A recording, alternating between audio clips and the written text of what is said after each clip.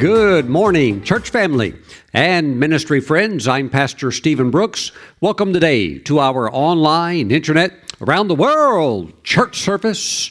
And I'm so happy that you're here because I'm convinced, fully persuaded, that God's Word is able to build you up to do everything that He has called you to do, and most importantly, to become the person that He wants you to be.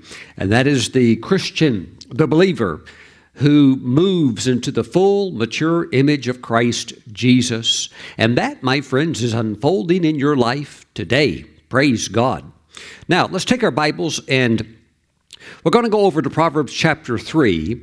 And just for a moment, I want to talk about a scripture, and then we're going to receive the tithes and the offerings. Now, we're not going to receive tithes, but the tithes. The tithe means 10%. Praise God. We see something fascinating here in Proverbs chapter 3. But first, let me say this. You know, it was about this time last year when my wife and I were talking with a Christian businesswoman, and she while we were in her store, she basically made a statement that her store, her business will never fail. And we said, why? And she didn't say because God is Lord and Jesus is Jehovah Jireh. She said, watch this. She said, because my husband has a very successful business and he will contribute to my business should there ever be a challenge. This business is not going anywhere. Well, just a few days ago, we received a bulk general email in our email box, and it said, the header on the email said, going out of business, 60% off everything in the store. I thought, well, her husband must have had a hiccup, and she must have had a hiccup, and now she's closing the doors on her business that will never go out of business. My friends, your faith needs to be in the Lord, not in a person. And God can work through people, and God can pour through vessels, but don't ever forget who the source is. The source is God. He is the Lord. And when you work His biblical principles and you have faith in Him, even should every other source run dry, He will never run dry. He's the river of provision that will never run dry. Till this day, since the Lord in eternity past, going back before we even would have an awareness or knowledge of, before the Lord ever created an angel, till this day, since then, till this day, God has never laid off one angel. He has never said, Gabriel, come over here and get a sheet of paper and a pen. I'm going to dictate to you, we need to lay off 100,000 angels because we're having a heavenly recession. Such a thing has never happened, nor will it ever happen. And my friends, when your faith and trust is in the Lord, not somebody else, although God may work through somebody else, but when your faith and trust is in the Lord, you'll never know financial failure. Woo! Praise the Lord. You'll never know it. You'll never know it. Hallelujah. Pastor Stephen, that's a pretty bold statement. Well, the Word of God's pretty bold. Hallelujah. And when you lift the principles, when you work the principles, they create lift. Praise God. Hallelujah. Just like the sun's going to come up tomorrow morning, watch, it'll do it. Just like the sun's going to come up tomorrow morning, God's faithfulness in your area of finances will always be there if you're in covenant with Him.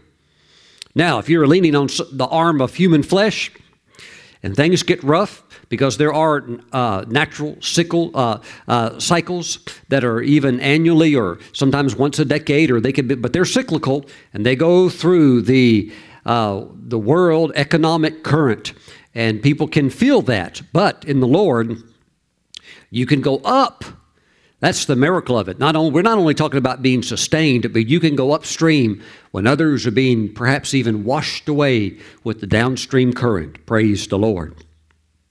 Look at a tremendous key in going upward when others could even go backwards.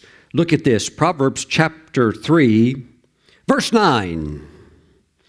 Honor the Lord with your possessions and with the first fruits of all your increase. Now think about that just for a moment. Honor the Lord with your possessions. Let's reverse engineer that. If you can honor the Lord financially, did you know that you can also do things that dishonor God with what you have in your hand, or what you don't release that could be in your hand? What is the tithe? Well, Pastor Stephen, the tithe is 10% of that which God brings into your life of increase, or 10% from the check that you get, but 10% belongs to the Lord. Yes, the tithe is the Lord's, but as we dig deeper, what is the tithe? The tithe is proof of honor. I want to say that again. Your tithe is proof of honor. Pastor Stephen, I fear God. That's good. Do you honor God? Well, that's a different story.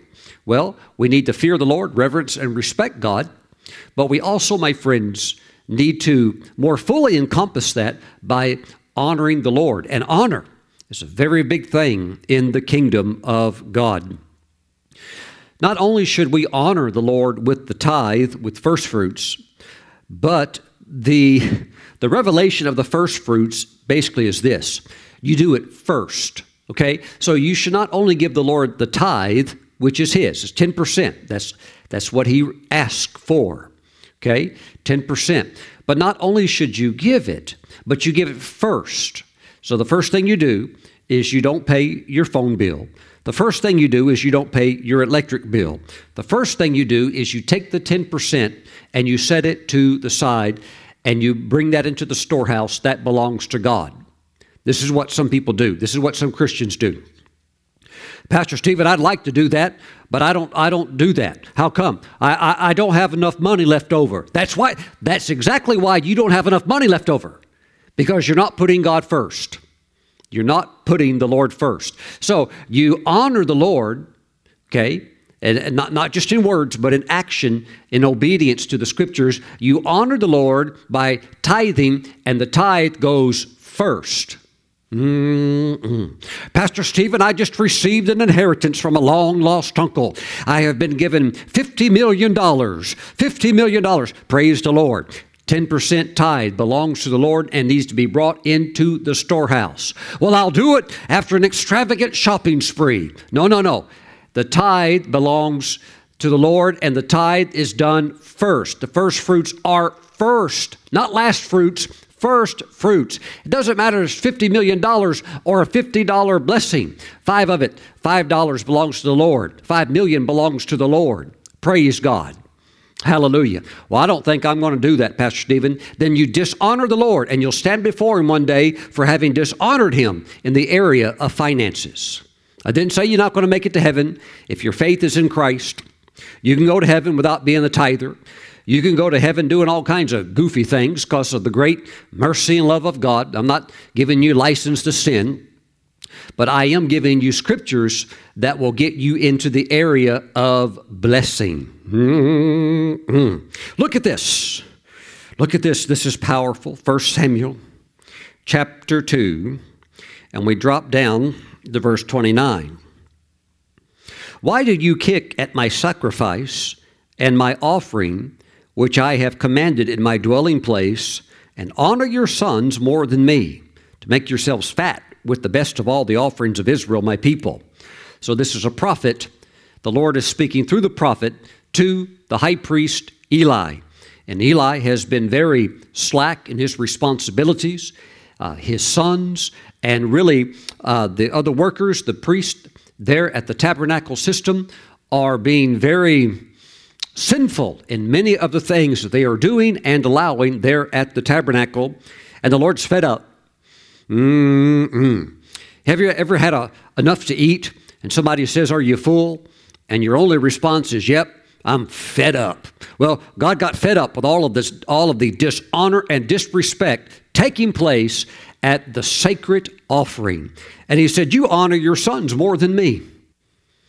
So it's not like people don't know how to give honor. It's just that they're not giving it to God. Therefore, in other words, therefore is a sum total of what has been spoken before. Therefore, the Lord God of Israel says, I said indeed that your house and the house of your father would walk before me forever. Oh, so we could have had a dynasty going on here, special lineage. Yep. Well, it's over with as of right now. But now the Lord says, far be it from me. For those who honor me, I will honor. In other words, the Lord sees it.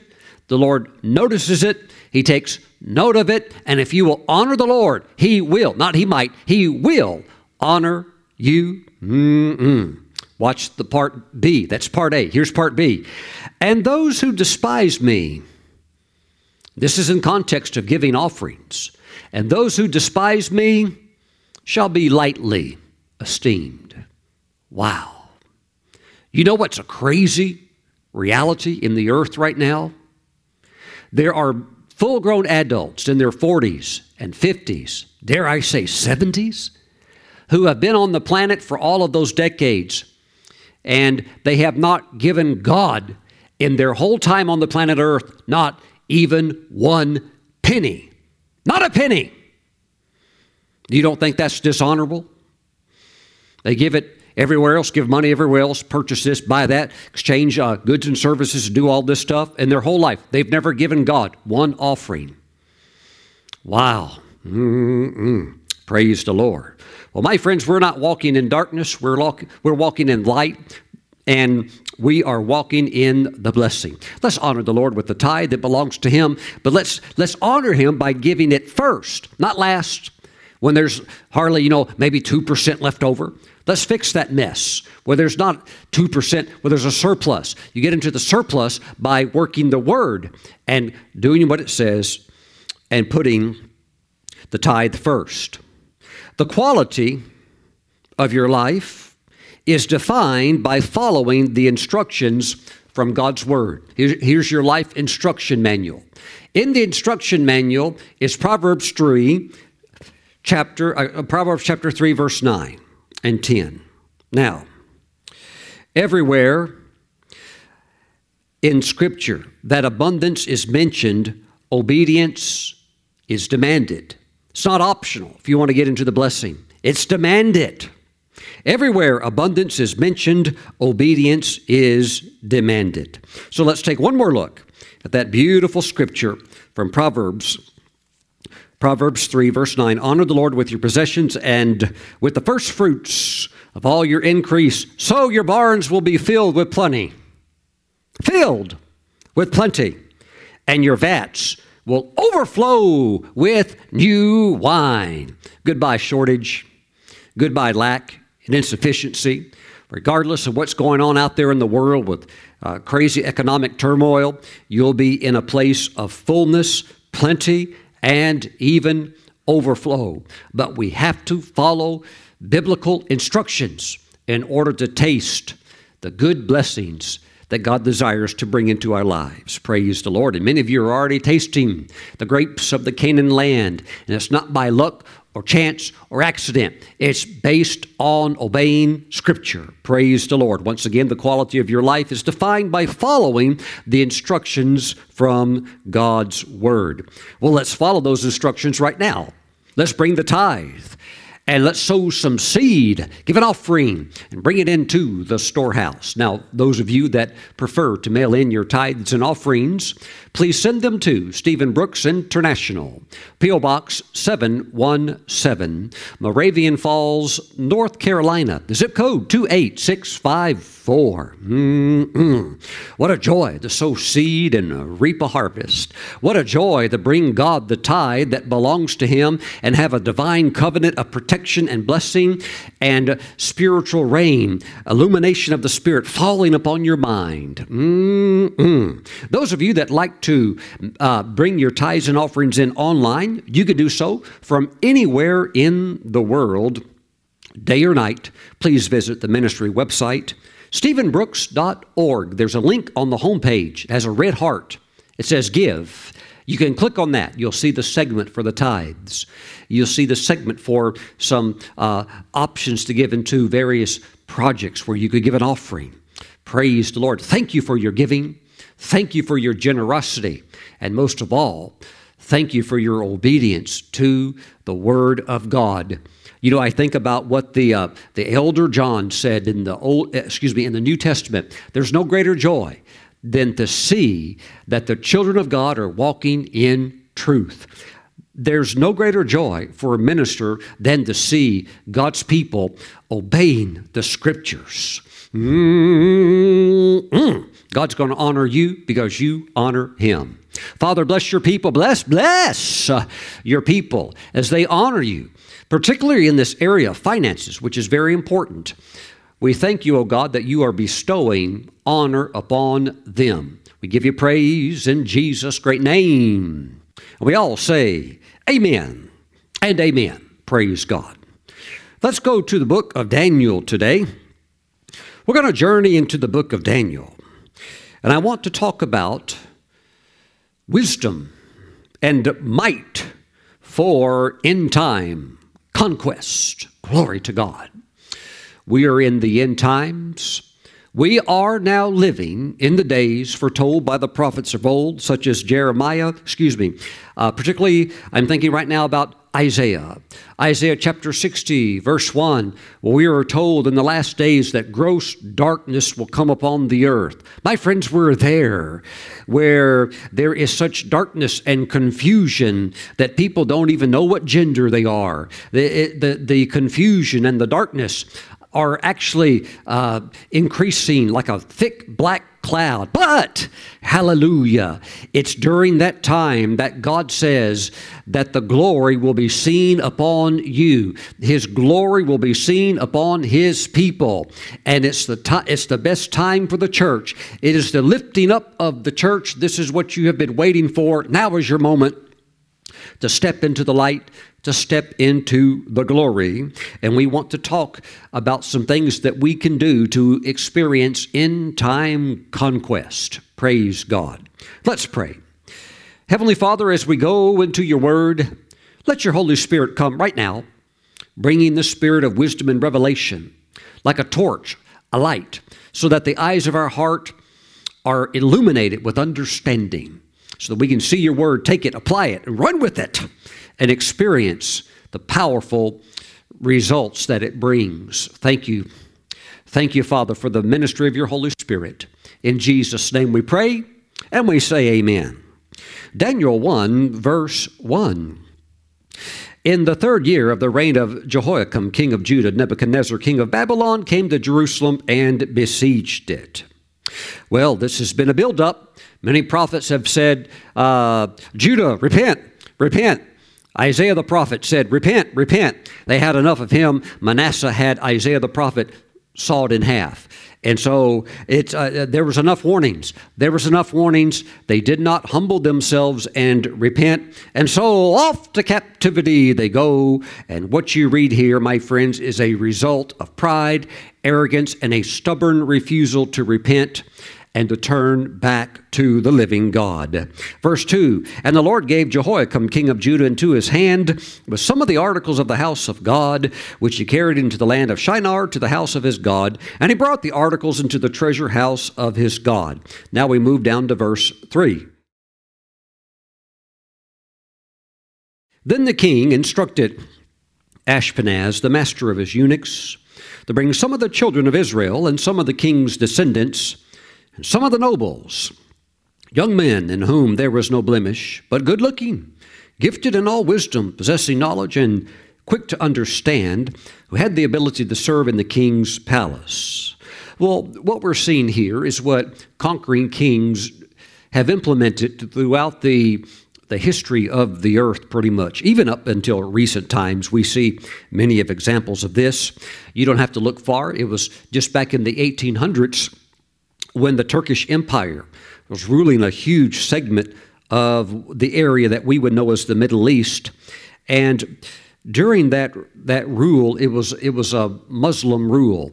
And what they would do when they would conquer an area, a smaller nation, or a new territory, they would take captives, particularly young men, and they would bring them back to their Muslim capital.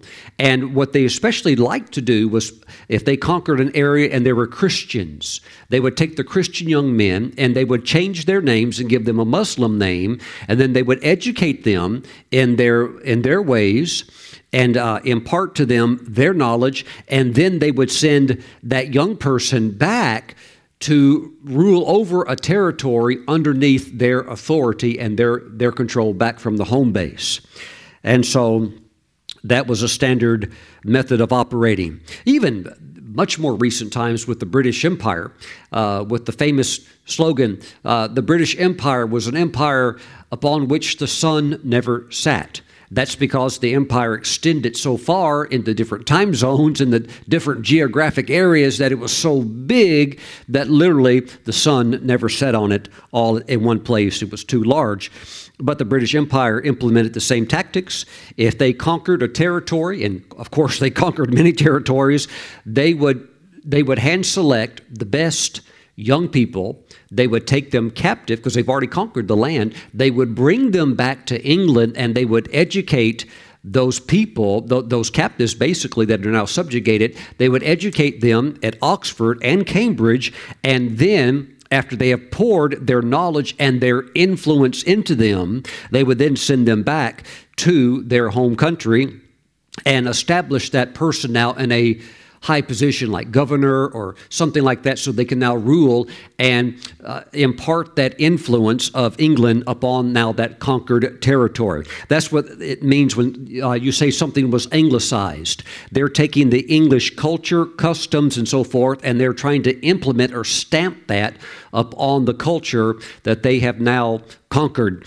And when I was in India, you still see quite a few remnants of that, and the Indians love their tea time. Where did that come from? Well, that came from the English during the period of colonizing all of these different parts around the world and exporting their culture and so forth, which, of course, included Christianity, but also their culture, which is drinking tea. So you have a lot of cultures now all over the world that love to drink tea, even down in Australia. They like to have their tea time. And in India, they like to have their tea time. And some of the best chai tea I've ever had has been in South India. Well, my friends, this is no different from what Nebuchadnezzar is doing right here. He has conquered the land that we know as Israel or Judea, and he has taken these Judeans and he has brought them. Now remember, he is hand-selecting the best of them. That tells us that Daniel, Shadrach, Meshach, and Abednego, and those three, that's their Babylonian names, that tells us that they are actually of royal lineage. So this is very amazing about Daniel. All these guys are very handsome. They're very smart. And normally the ones that would be picked by Nebuchadnezzar, or it was kind of the same regardless of where it might be, but you want the young people that are old enough to understand what's going on, but they also still have to be moldable. So normally the typical age that they're going to pull from would be between the ages of 14 to 17. So Daniel, most likely at this time, is probably only 16 or 17 years old, and they are being pulled into this special training to be molded. And basically, Nebuchadnezzar is trying to make them Babylonians. He's trying to remove their Jewish culture, remove their Jewish identity, and he's trying to stamp upon them his culture and his identity, which is why we see the next thing there in verse 4. It says that they might teach the language and literature of the Chaldeans to these noble Jews, such as Daniel and his three friends. So they want them, number one, to learn the language, and then also the literature, read the books and so forth.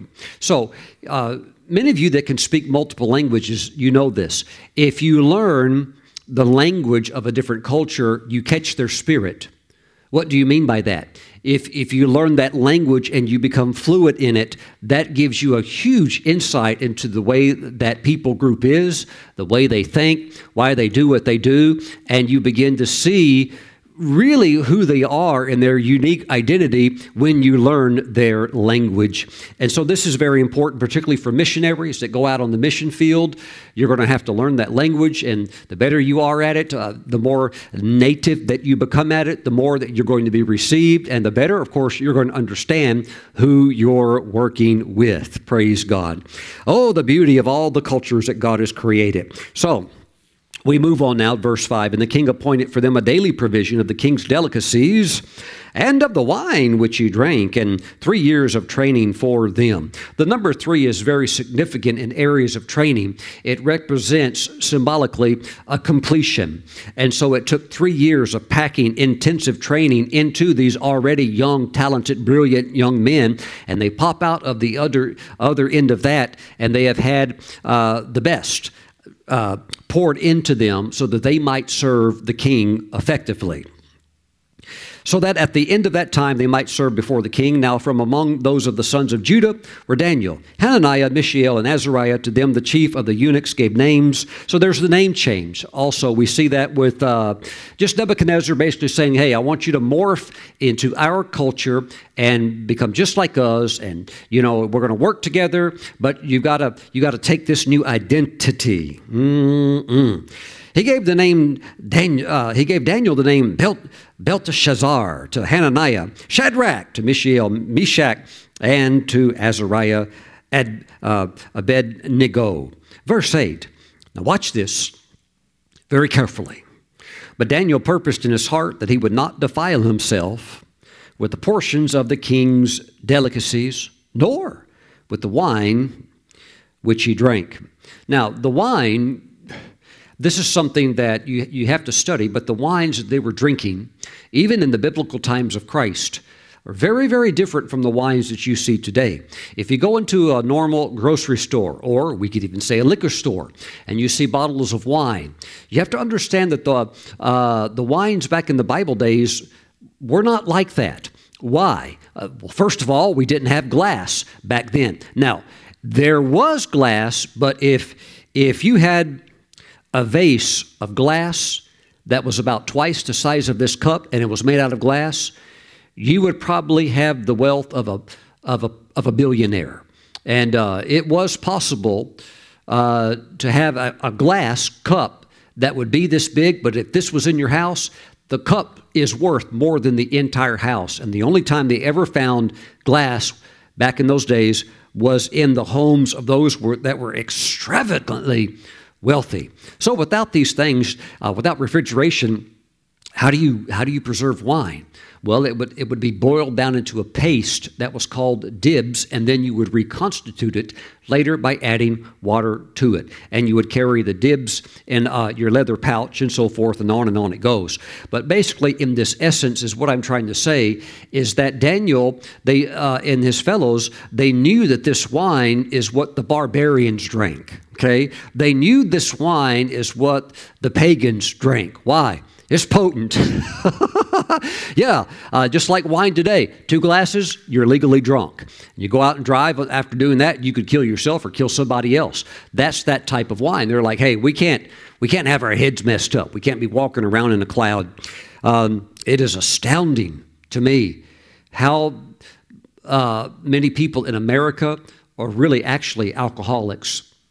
They may not admit it, but the truth is they can't stop drinking. They have to have their nightcap, their little scotch on the rocks, or go to the bar and get their martini and stare at it in the colorful glass with all the little hoopla that they put on it to make it look cool. And I'm not saying it doesn't taste good, but I'm just saying there's a lot of people that are enslaved to alcohol. So as for me and my wife, we never touch it. I never, ever drink alcohol or any type of alcoholic beverage. Neither does my wife. We stay completely away from it. I believe it's extremely dangerous. And Daniel said, no, we're not drinking this wine. And also, very, very importantly, he did not defile himself with a portion of the king's delicacies. We have a real problem here with the king's delicacies because the meat that's being served here is saturated with blood. Now, remember, Daniel's making these decisions. He knows Torah law. He's a sharp young man, and he's of royal lineage. The other fellows do too that are along with him. They know, hey, this is going against the Torah. For those of you that like filet mignon or steak, rare, medium rare, with blood dripping out of it, we're going to have an interesting talk for probably the next 5 minutes. Daniel and his young fellows both don't have their mom and dad saying, hey, now you know what Moses said in the law, we can't eat that. They already knew that, but they're making this choice out of their conscience, and they're not going to defile themselves by eating meat that is saturated with blood. They love the pagans love blood in their meat. It has been common throughout ancient history for pagan cultures to drink animal blood and to think that by drinking the blood of that animal that they are receiving the strength or the power of that animal. And unfortunately, quite a few customs of this exist still in the world today, sadly throughout Asia. And that's why they think if they drink the blood of a tiger, they're going to have that virility of a tiger. Sadly, I've seen that taking place even today. That's why we have a lot of these beautiful exotic animals endangered. Why? Because some goofball, maybe even a Christian goofball, wants to eat it or drink its blood or take its horn and grind it into powder and drink it. How stupid. How utterly stupid. Lord, have mercy on Christians who follow cultural customs that violate the Word of God and are just gross. You should have enough sense as a Christian to know this is stupid. This is gross. This is not biblical. We should not be gulping this down. This is dumb. This is superstition. I'm stepping on somebody's toes right now.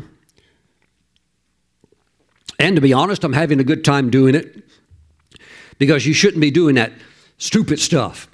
Praise the Lord. Praise God. Glory to God. Now, Pastor Stephen, I have to admit, I love a filet mignon, rare, because it's juicier and more tender that way. And when I bite into it and there's blood running everywhere, I just like that. Well, what does the Bible say? Leviticus chapter 17. Now, I already know before I read this, there's going to be some that are going to do it anyhow. That's okay. It's between you and the Lord. Leviticus chapter 17, verse 13. Whatever man of the children of Israel or of the strangers who dwell among you who hunts and catches any animal or bird that may be eaten, he shall pour out its blood and cover the blood with dust. For it is the life of all flesh. Its blood sustains its life. Therefore I said to the children of Israel, you shall not eat the blood of any flesh. For the life of all flesh is its blood. Whoever eats it shall be cut off. What does that mean? I'll take my steak well done. No red. Oh, it tastes better with blood dripping out of it. Well done, because I know the Torah and I know the Word of God. Acts chapter 15, please. We're going over to the New Testament. Just for a moment, we're going to come back to good old Daniel. Acts chapter 15. Somebody's getting all troubled about their steak now. God bless you with your meat. Woo! Acts 15, verse 19.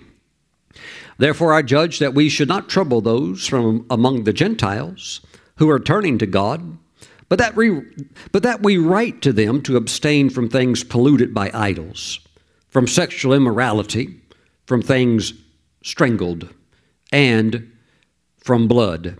Okay, things strangled. Animals strangled. How come I can't eat a strangled animal? Because it wasn't killed properly.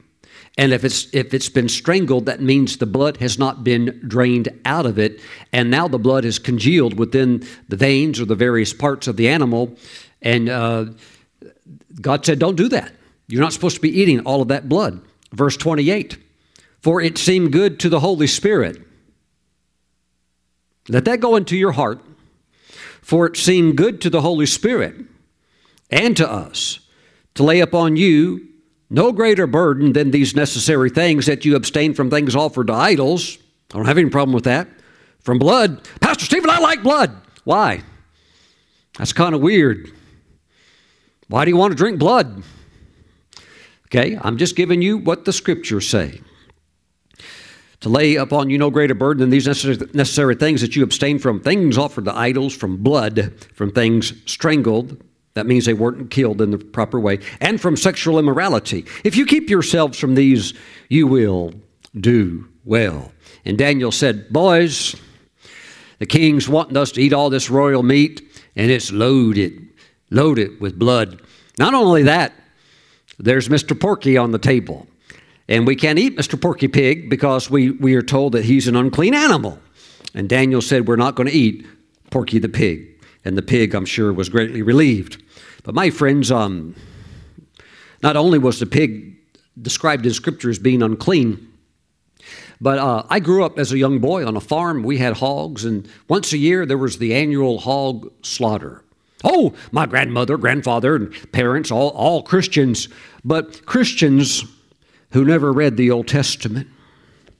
I mean, we read the story about Moses crossing the Red Sea. We read things like that. But as far as really examining the Old Testament, no, we didn't really pay attention to it. That's all law. We're under grace now.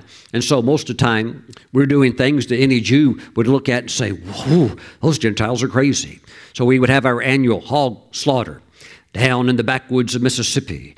The hogs are all nervous, but that's just the way it was. Their day had come.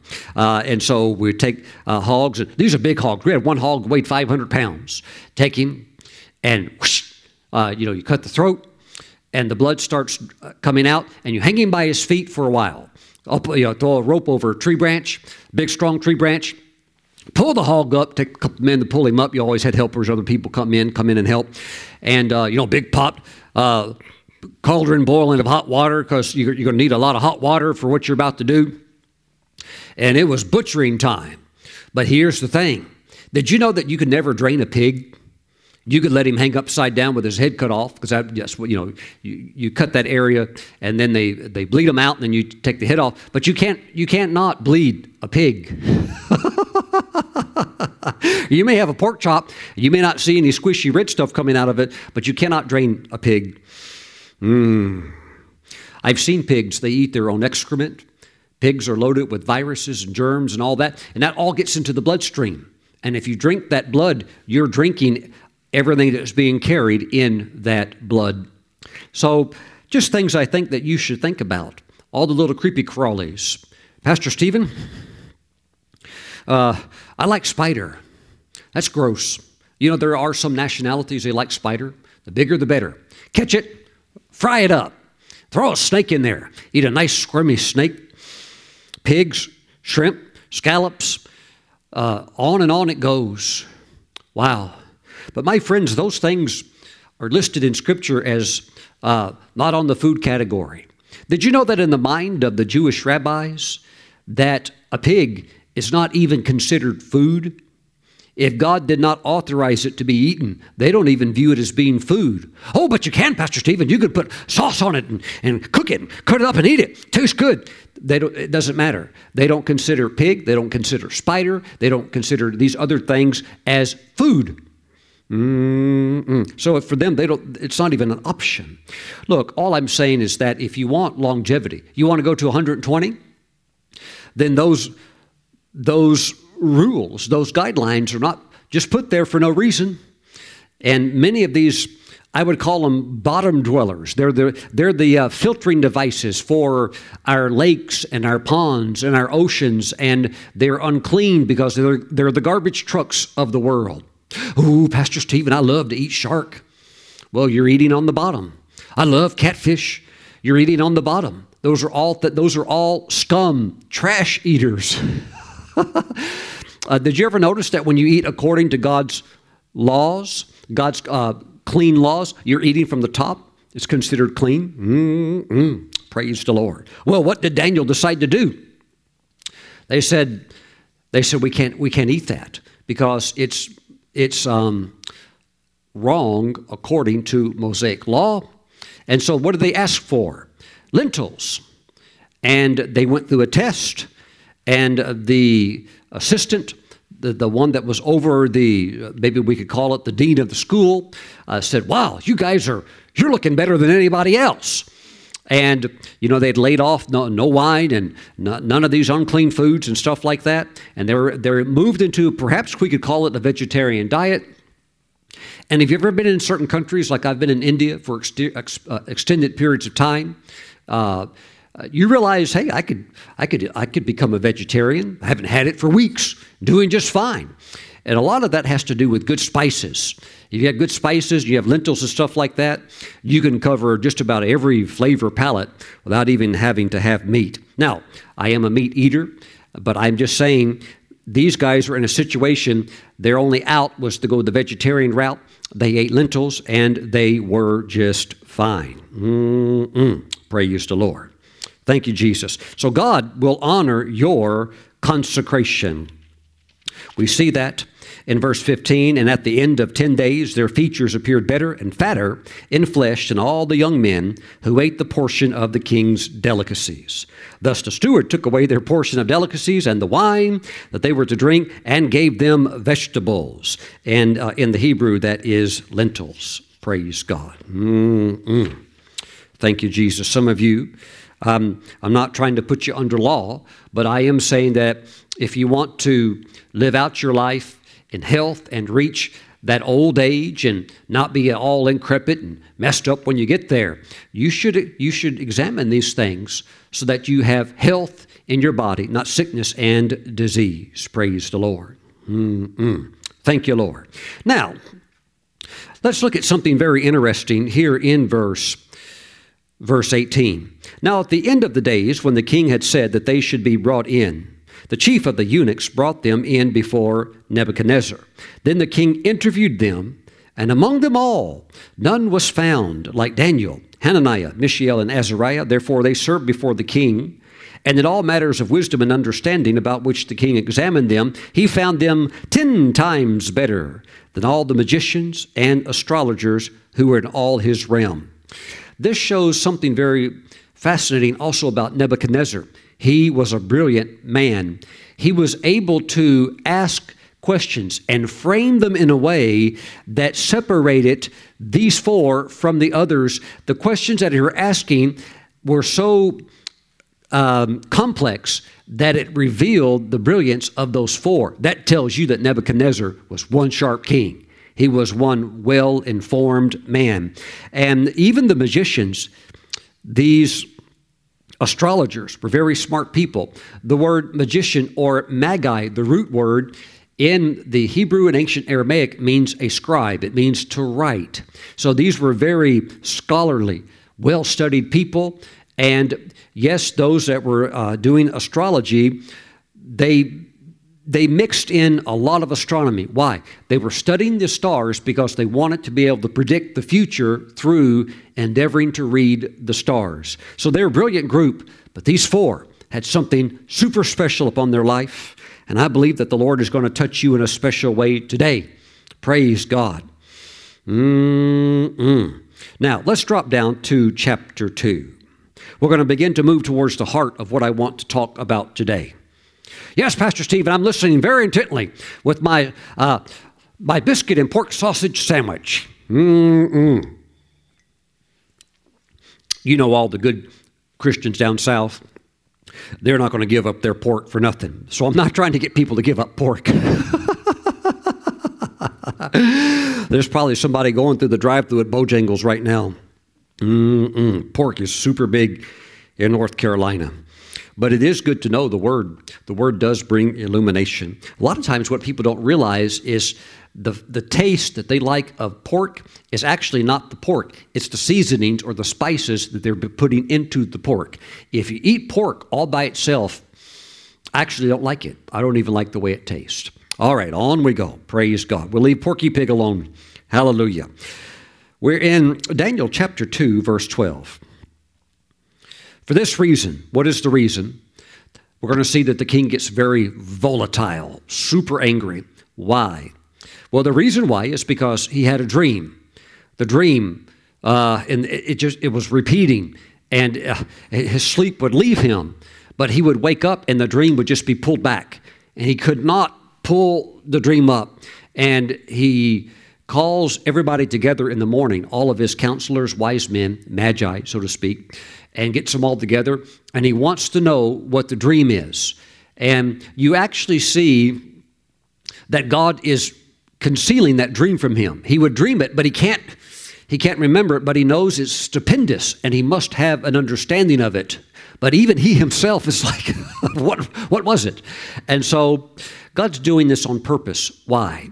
Because if Nebuchadnezzar just tells them the dream, then, hey, how do you know that the interpretation is not just something that they're making up? Because after all, he's like a dictator, and you want to present to him a good interpretation.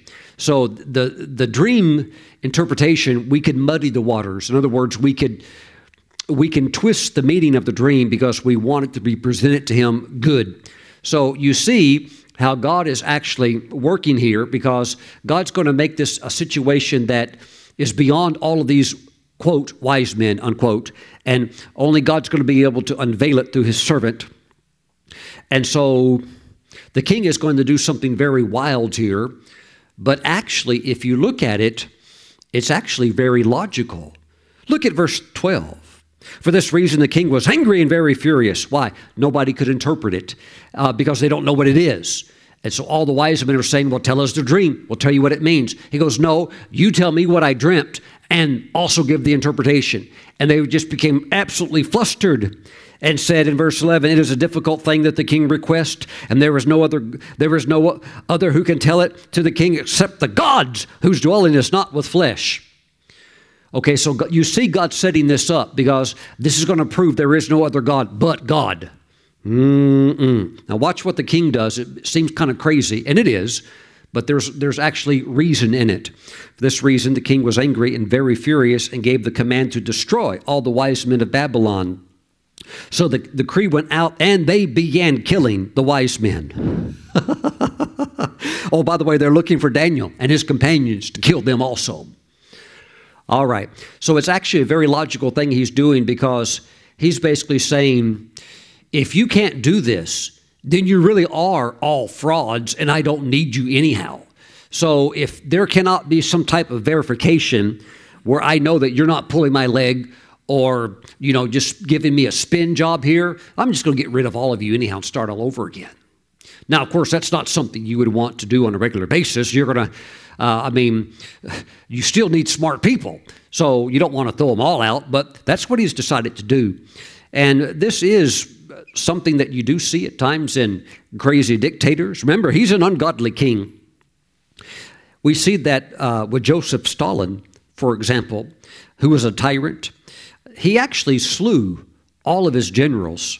He didn't like them. He thought maybe there were some that were plotting against him, and he just said, he signed an order, killed every single one of them. So everybody from the rank of an officer that was a colonel and up, they all got executed. So he killed 103 of his highest ranking military personnel, just killed them. Not to mention 60 million other people. He was a butcher. 20 million for sure that historians say were murdered by Stalin of his own people, not through war or anything like that, just through cold-hearted, cruel brutality. He was, you know where he's at now. You know he's in hell. But we see sometimes dictators do this crazy Looney stuff. Here's Nebuchadnezzar. Kill them all! Crazy stuff. In the Cambodia Revolution, you saw the Marxist leader, Pol Pot. He went total cuckoo, and the Chinese communists backed him up and really gave him the power to go totally bananas in his home country. And he began killing anybody that had intelligence.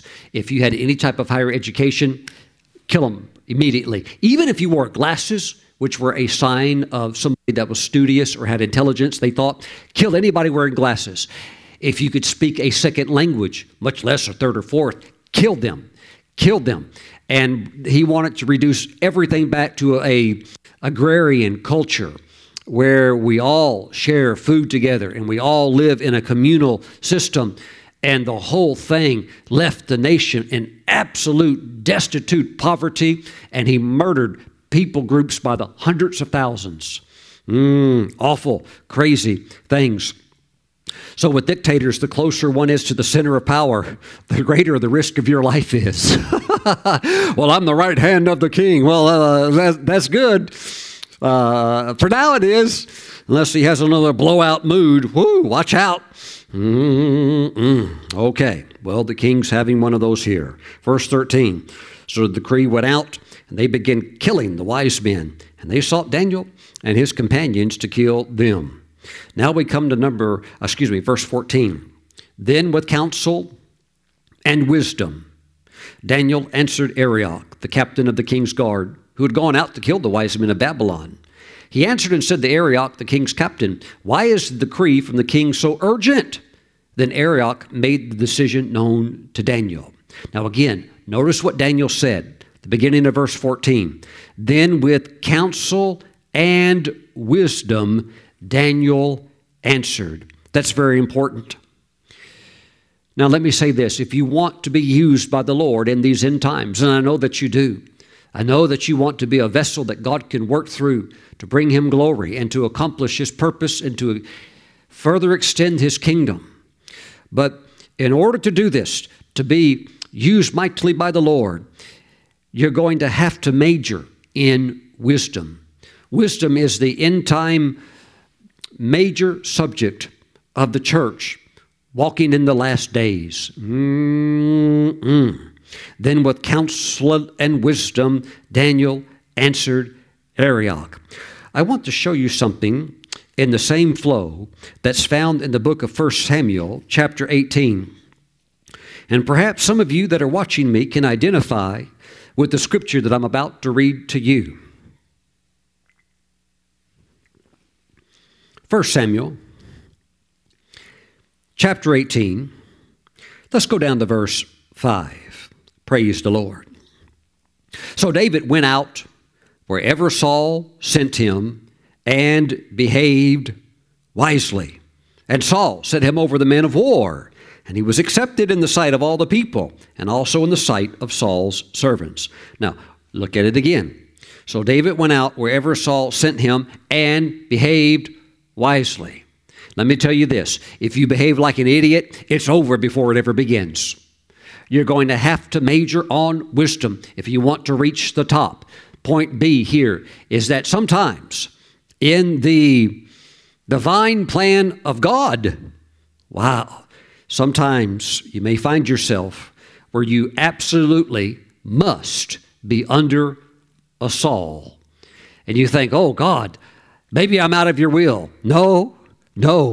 You can be exactly perfectly in the will of God and yet be serving under an incompetent person, be serving beneath the person who flies off in a rage like Saul and would curse and get all hot and stuff like that. I'm not saying you need to stay in an abusive, dangerous environment, but I am saying sometimes you can find yourself in God's perfect will, yet being beneath the authority or under the assignment of a Saul, somebody who's jealous, somebody who's incompetent, and like David. And also like Daniel, you could even be under the authority of a wicked man. What is the key here? The key is to walk in wisdom. You're going to have to walk in wisdom to know how to deal with these types of personalities, to know how to deal with these complex situations. You're going to have to major on wisdom in order to move forward in God's plan for your life. Praise God. Because sometimes you can't get out of it.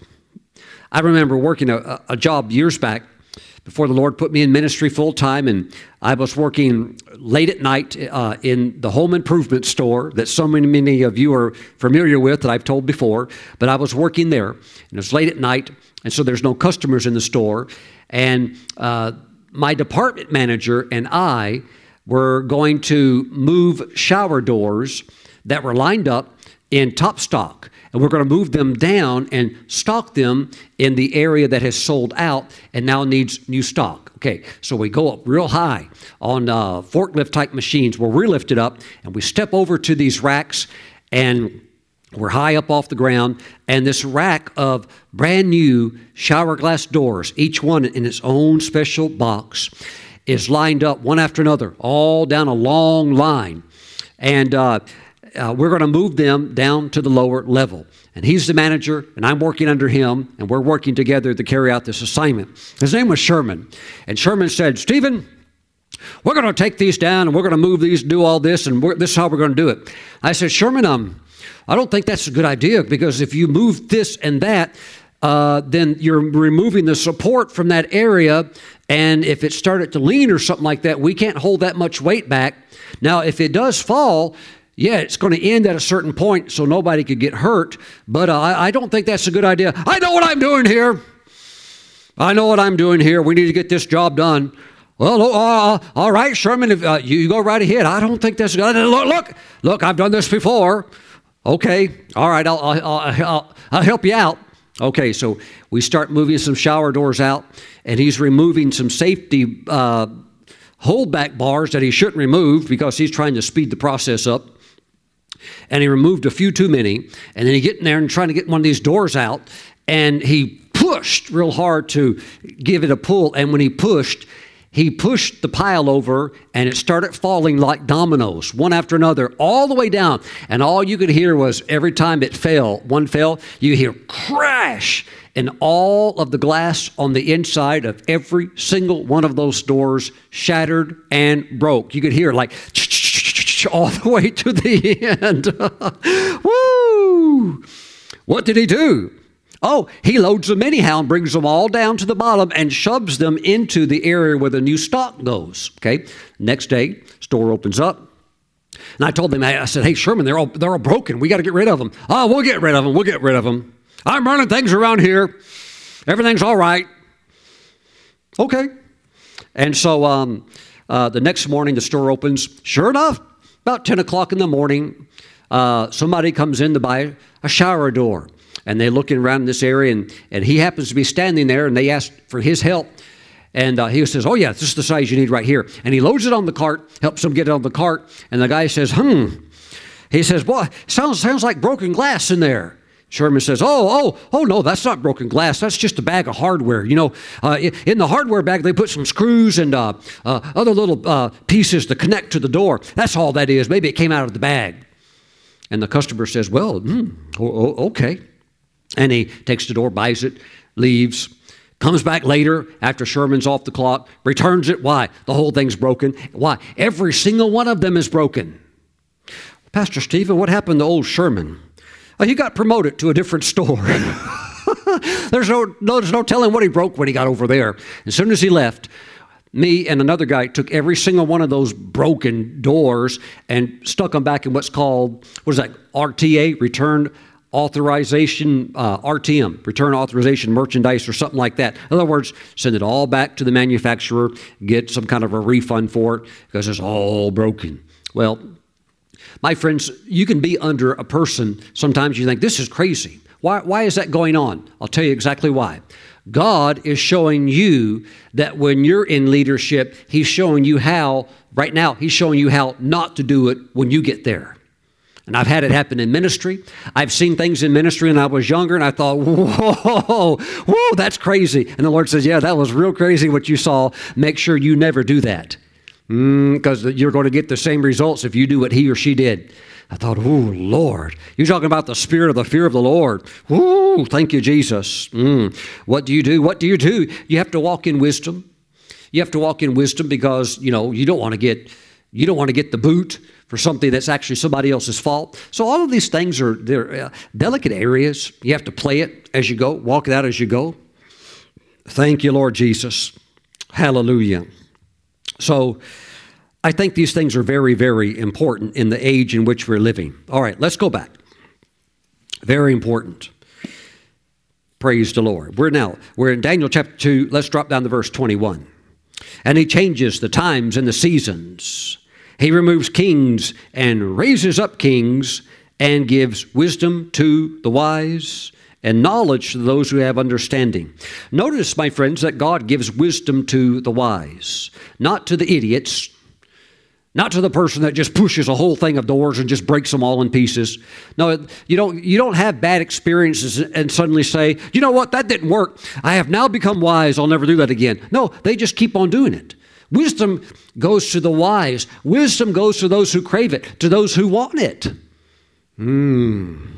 Praise the Lord. Wisdom goes to the wise. Look at Revelation chapter 22. The Holy Spirit is going to have you major on wisdom. Revelation chapter 22, we're going down to verse 11. He who is unjust, let him be unjust still. He who is filthy, let him be filthy still. He who is righteous, let him be righteous still. He who is holy, let him be holy still.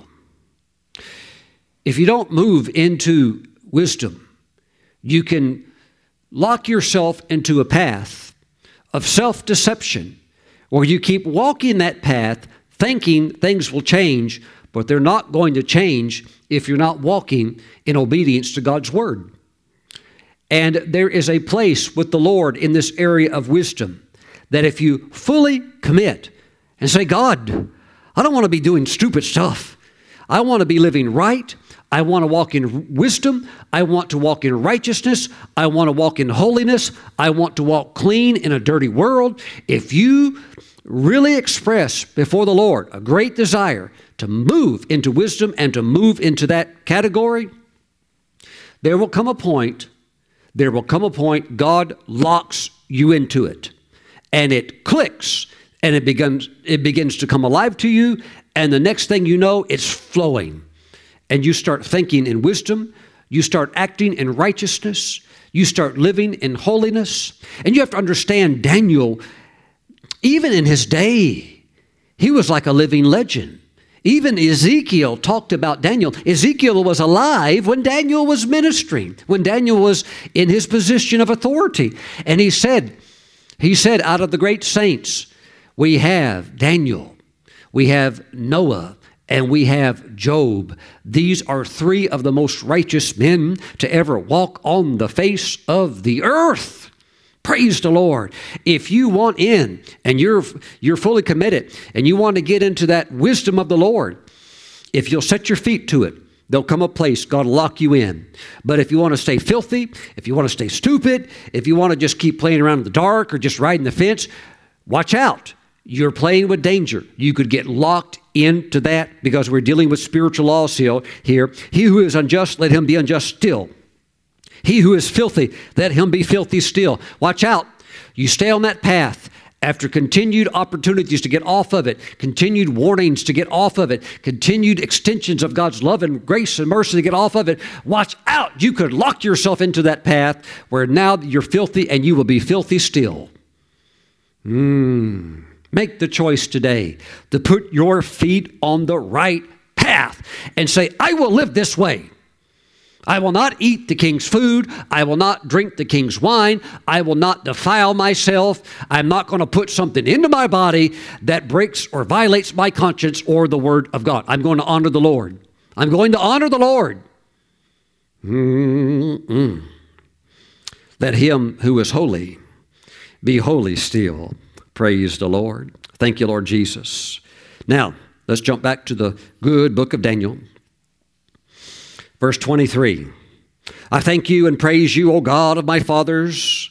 You have given me wisdom and might, and have now made known to me what we asked of you, for you have made known to us the king's demand. So now, he's able now, through wisdom and might, he's now able to go before the king with, he's walking on confidence. He's loaded with revelation.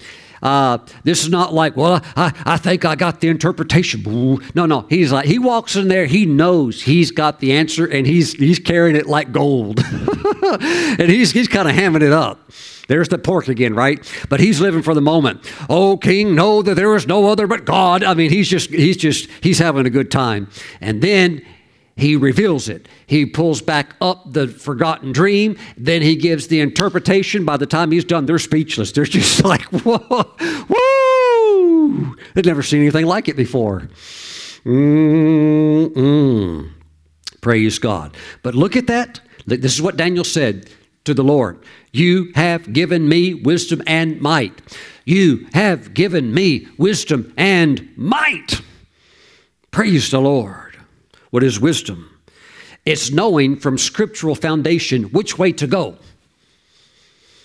Knowing which way to go. What is might? The empowerment to go, or the empowerment to do what has been revealed through wisdom.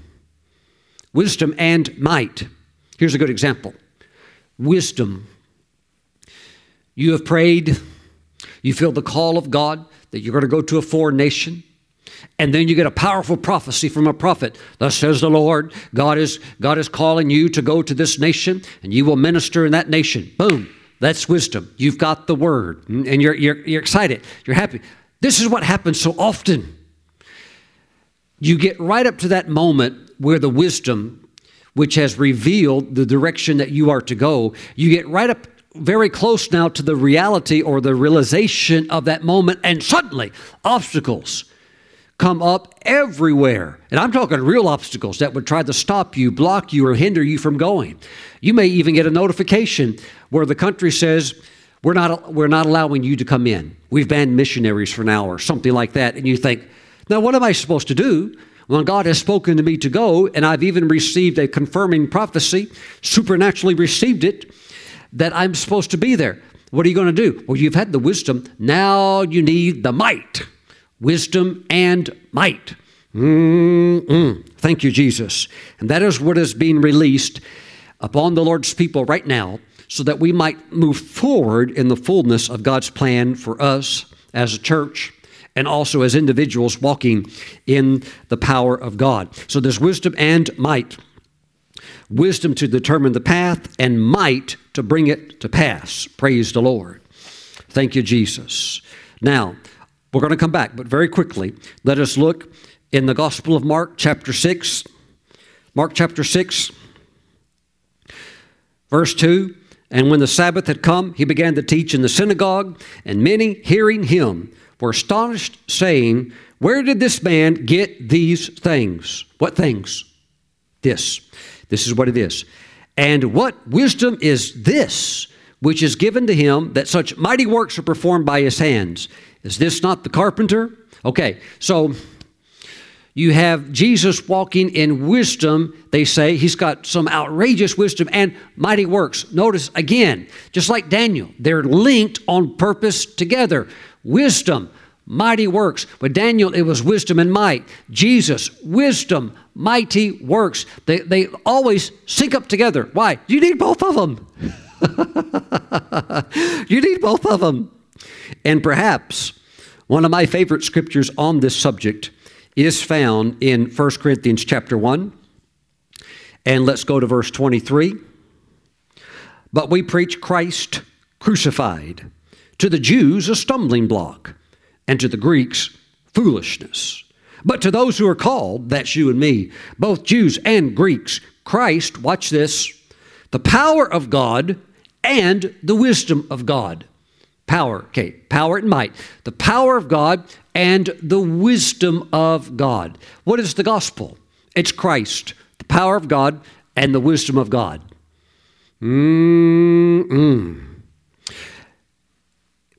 If you'll carefully look sometime at Isaiah chapter 11, where the 7 spirits of the Lord are listed. One Holy Spirit, but 7 unique attributes. If you look closely, you'll see that you can actually take the 7 and you can condense them down to 2. Because the spirit of wisdom encompasses a subset of some of those titles, and the spirit of might would encompass the other remaining subset titles. So you primarily have wisdom and might, and we see it here. Christ, the power, the might, okay, the power of God, and the wisdom of God. There's the gospel right there. It's not this one without that one. It's always both. So you must have both, and that, my friends, is what Daniel discovered. Now, how did he get into the wisdom and most importantly, the might? Because if you only get the wisdom, you're halfway. You're going to need the wisdom and the might.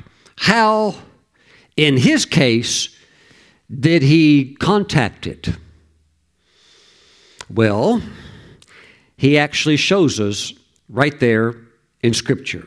Let's go back to it one more time. Daniel chapter 2. And I want you to look at it very carefully. Verse 16. So Daniel went in. Think about it just for a moment if you had heard that. If you had been told they're killing all of us and we've got a short reprieve to figure out a solution, and if we figure out the solution, we live. If we don't, we're going to be dead in the morning. What did they do? You can do the same thing right where you're at right now. And here it is. So Daniel went in and asked the king to give him time that he might tell the king the interpretation. Then Daniel went to his house and made the decision known to Hananiah, Mishael, and Azariah, his companions. Now, he brings them in. Why? It affects them too. Okay, so now we're all on board. If it's just you, you may have to be the only one that walks this out in the way that we're about to see. But if there's others involved, well, we all better get together because all of us are on the line on this one. Praise God. And we said that this is a corporate event. Verse 18. They're all together that they might seek mercies from the God of heaven concerning this secret, so that Daniel and his companions might not perish with the rest of the wise men of Babylon.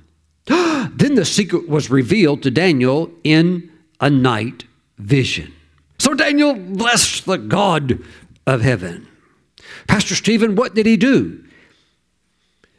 You ready for it? In basic layman's terms, he prayed at night and stayed up and didn't go to sleep until he got the answer. You mean that's what he did? Yep. Just like Jesus. He got to the point. He's got to have his apostles. And he's got all these guys following him, and he's going to have to choose 12. He's going to have to choose 12. Oh, Pastor Stephen, that ain't no big deal. Just wake up the next day and, pick the best ones, and just, get them on your team. Just like choosing a basketball team, just pick the best ones. No, it's not like that. This is going down for an all-time recognition. He stayed up all night and prayed. By the way, in Daniel's case, with he and his friends, if you don't get the answer, there ain't no use pouring the maple syrup on the pancakes. You're going to be dead by breakfast time anyhow. In other words, how can you go to sleep? How can you go to sleep in a situation like this when if you don't respond and pray all night, if need be, the blessing that is almost so close you could reach it, the blessing will pass you by noon tomorrow if you don't contact the spirit of wisdom, particularly here, the spirit of might. Wow, praise the Lord. So they prayed, and they prayed, and they prayed, and they prayed at night, prayed at night. Well, now, Pastor Stephen, God understands we need our beauty sleep. Well, you're not going to look too beautiful getting executed. Might as well stay up and pray. And if you'll push. You ever notice that Friday night's a good night for that? Why? Because many people work Monday through Friday. You don't have to work on Saturday. And so Friday night, just go for it. Just, stay up and pray. Go for it. But you're going for it for a certain reason, to unravel the secret of the wisdom, what you should do, and the might, the ability, really, to get the solution to an insolvable problem. Now, nations and political leaders around the world are going to run into situations in the natural. There is no way out. But with God, and with God only, there is always a way out. But you're going to have to be willing to burn the midnight oil to make the end time conquest. Again, you're going to have to be willing to burn the midnight oil to make the end time conquest. Praise God. It's there for you. But if you keep going, boom, you'll hit the spirit of wisdom and might, particularly the spirit of might. That's the one that will break it open. That's that anointing and power riding on it. Glory to God. But it's a 1-2 punch. Christ, the power, boom, and the wisdom, boom, of God. There's your gospel right there. The gospel was never meant to be an intellectual discourse where we try to talk people out of hell and talk people into heaven. There has to be power.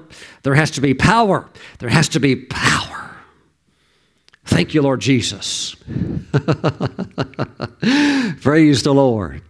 Some of you, bless your hearts, you know it's true. Don't raise your hand. You know that perhaps at some point in your life, before you ever gave your life to Jesus, you know you stayed up all night getting drunk. You know you stayed up all night at the casino gambling. You know you stayed up all night out on the town. Some of you, bless your heart, you know you've shopped all night, got so excited, went to Walmart 24 hours, and you stayed up all night. Have you ever stayed up all night to encounter the spirit of wisdom and might? Praise the Lord. I think for some of you, and this is why I'm preaching this message, for some of you, you're bumping up to that point where you're right there at it. And you've had the wisdom, you even know the direction, but now you need the might. Now you need the might. Look, you're going to have a prayer life. And maybe you rode on Grandma's prayer coattail for a while, but maybe Grandma's graduated on to heaven. Maybe Mama has too. You're going to have to pray. Praise the Lord. You're going to have to really get in there and pray. Praise God. But there is an anointing of the Spirit. You can get in there and you ride that anointing. Boom, boom, boom, boom. And just pray, pray, pray. And God will give you what you need. And you'll get the breakthrough too before sunup. Hallelujah. Then after you get it, might just want to stay up for a while anyhow because you're excited. Watch the sun come up. Praise God. Hallelujah. Well, now, Pastor Stephen, I didn't know there was going to be like sacrifice of sleep or something like that involved. Well, sure beats getting executed. And it's not like you've got to do it every night. Praise the Lord. Something very seriously to consider here. Whew, thank you, Jesus. Then the secret was revealed to Daniel in the night vision. Some of you, you're at a crossroads, and the road goes this way or that way, but you can't see it. It's like there's a veil, and you don't know which way to go, but yet you're coming right up to it. Well, what am I going to do, Pastor Stephen? Am I going to just take a chance? No, we don't do stuff like that. We do things out of certainty. We do it with faith when we do it. So you're going to have to pray until you know. Hallelujah. And then when you know, you'll be like Daniel going in there to the king's throne room. Whoo, I got the answer, king. Here it is. Get ready. All of you magi who are writers and scribes, get your pen ready. You ain't never heard nothing like this before. God's about to reveal his power. Thank you, Jesus. Praise the Lord. Glory to God. Glory to God. I, in the past, have endeavored to do a few corporate all-night prayer meetings. And I'm not saying I won't do any in the future. But here in the Western world, in the Western church, and I know it's different in a lot of other countries, but here in the Western world, anytime you try to hold an all-night prayer meeting, why is it that most of the ones that come want to turn it into a worship service? Well, Pastor Stephen, maybe we could pray a little better if I get over here on the piano. No. The reason why is most people don't want to get down to the nitty-gritty. They want to go play the piano, or they want to sing a little tune or something like that. And the whole time, the dude with the machete is showing up to chop the wise man's head off in the morning. Get off the keyboard and pray. Put down the saxophone. Put away the microphone. We better pray, or we're going to be in hot water. Praise the Lord. Sometimes they call them harp and bowl meetings. And in the book of Revelation, we see, about the harp and the bowl. The harp representing worship and the bowl representing the bowl of intercession. But most of the corporate prayer meetings I've ever been to, they all turn into a harp meeting. There's no bowling. There's nothing, but it's just all harping. Singing and syrupy worship going on for a couple of hours, and nobody's really praying. Nobody's really praying. Why? Because that takes exertion. It takes focus, and it takes a gut-emptying sacrifice. But praise the Lord, if you do that, you'll contact the spirit of wisdom and might. Hallelujah. And you'll leave that place with victory. God has never planned failure for your destiny. He has planned for you to win. Most Christians don't know how to win. They're content to live their lives with excuses for why they endure defeat. My friends, I'm saying again, with God, there is always a way out. There is always a way through. Praise the Lord. One more time. Then the secret was revealed to Daniel in a night vision. So Daniel blessed the God of heaven. Well, now somebody get on the keyboard. Now somebody strike up a tune. Let's praise the Lord. Why? We have now received the answer that we need. Praise God. But there are times when we must do the praying. Get on your knees or walk around if it helps you to stay awake and just pray. Worship the Lord with your hands up and pray, pray, pray, pray. When I was in my 20s, I would go to some of these all-night prayer meetings, and there would be always people that would try to hijack the praying and get it over into some kind of a worship thing. And I remember one time the pastor had told the head prayer intercessor, don't let anybody play the piano or stuff like that. And up on the stage was a real nice piano. I'm talking like a six-figure, maybe $200,000 piano. And so we're in a big building. I think the church had about 10,000 people. And but for the all-night prayer meeting, usually only about nine or 11 people showed up. They were almost all grandmothers, older ladies who loved to pray and loved to, support the pastor. Not even the pastor ever came out. All the times I went, he never came out to the all-night Friday prayer meeting. But it was amazing that if there was a visitor, particularly a guy, they would always want to get over on the piano. Oh, y'all pray and I'll play some music.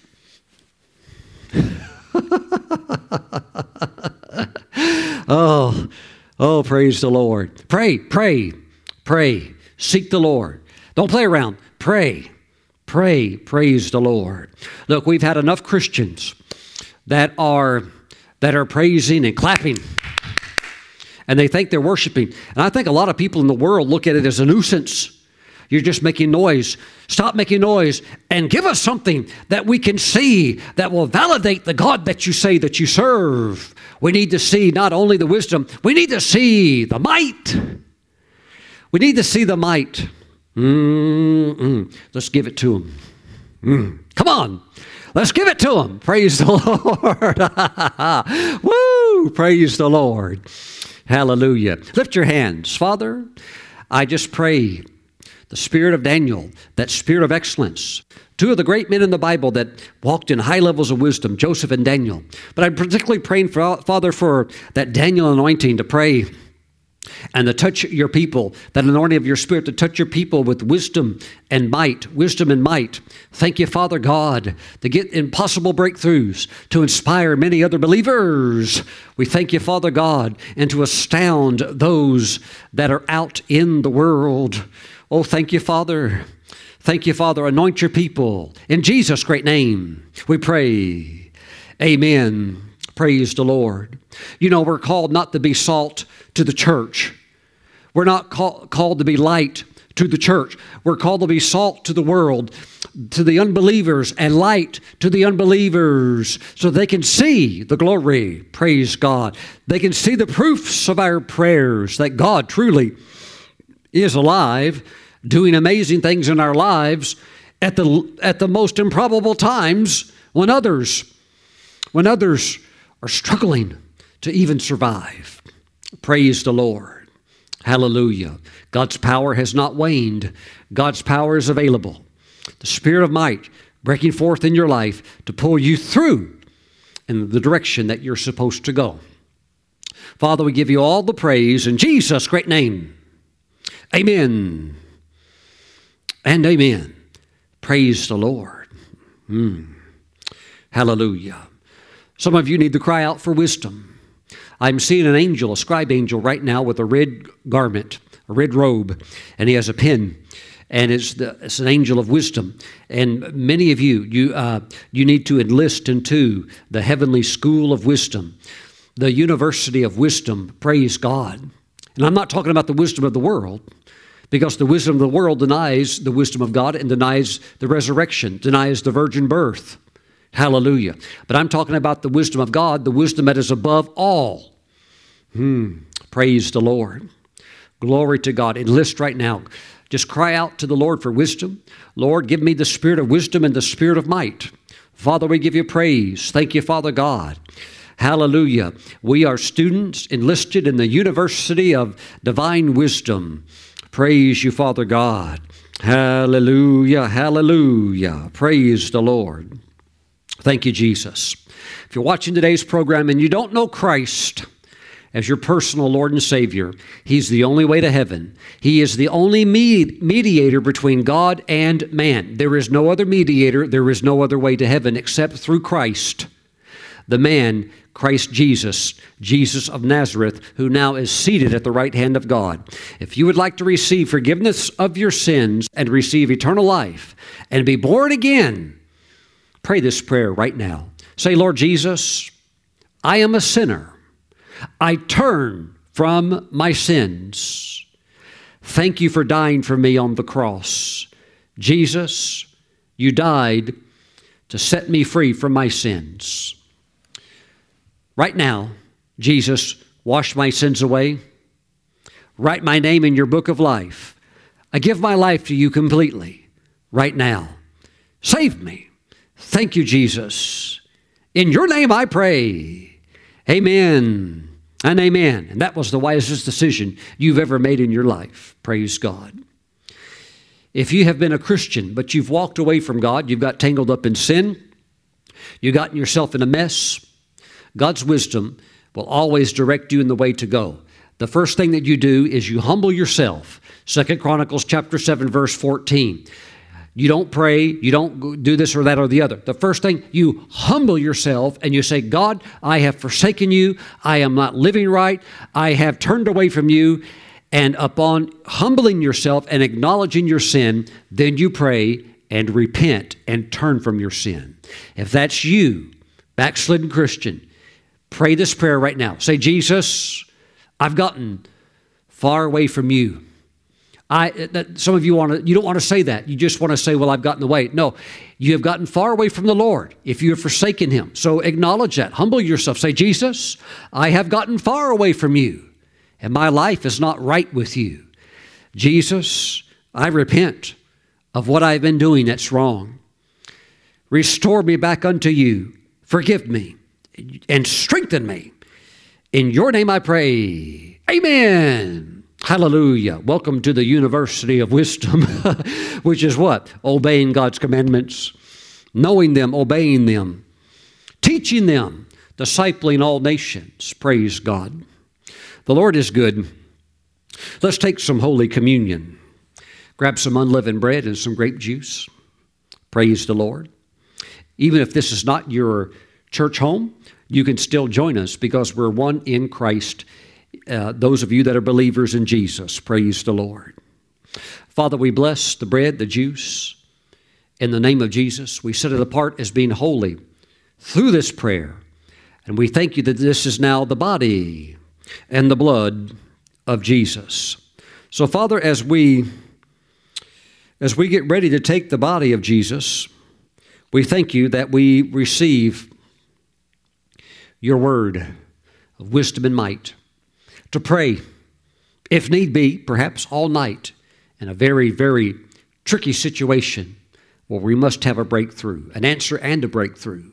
So, Father, we give you praise that what you did for Daniel will be also a very similar testimony that you're going to give so many of your people. And we thank you in Jesus' name. Amen. Let's receive the body of Jesus. Praise the Lord. Secrets are being revealed. Even right now during communion, praise the Lord. It was on the road to Emmaus when the disciples had their eyes spiritually opened, the eyes of their understanding, as they completed that journey and took communion with the Lord. Father, we thank you for the blood of Jesus. We thank you for forgiveness and cleansing from all sin. We thank you that just like Noah and Job and Daniel, we want to live right. We don't want to mess with sin. We want to walk in wisdom and walk in purity and walk in righteousness. Oh God, establish our steps on this pathway. In Jesus' name we pray. Amen. Let's receive. Praise the Lord. Glory. Glory to the Lord Jesus. Praise God. Just say, Lord Jesus, give unto me your spirit of wisdom, your spirit of revelation, and your spirit of might. Thank you, O God. Let your wisdom and might be released into my life. Lord, take me further with my prayer life. Lord, take me further by your grace. In Jesus' name, amen. Praise the Lord. Now, just like Daniel asked the king for time, you have a window of time to get the answer, to get the wisdom and the might to go forward. Praise God. Make good use of that time. Thanks for watching. I look forward to seeing you back again. Till then, stay blessed. Bye-bye.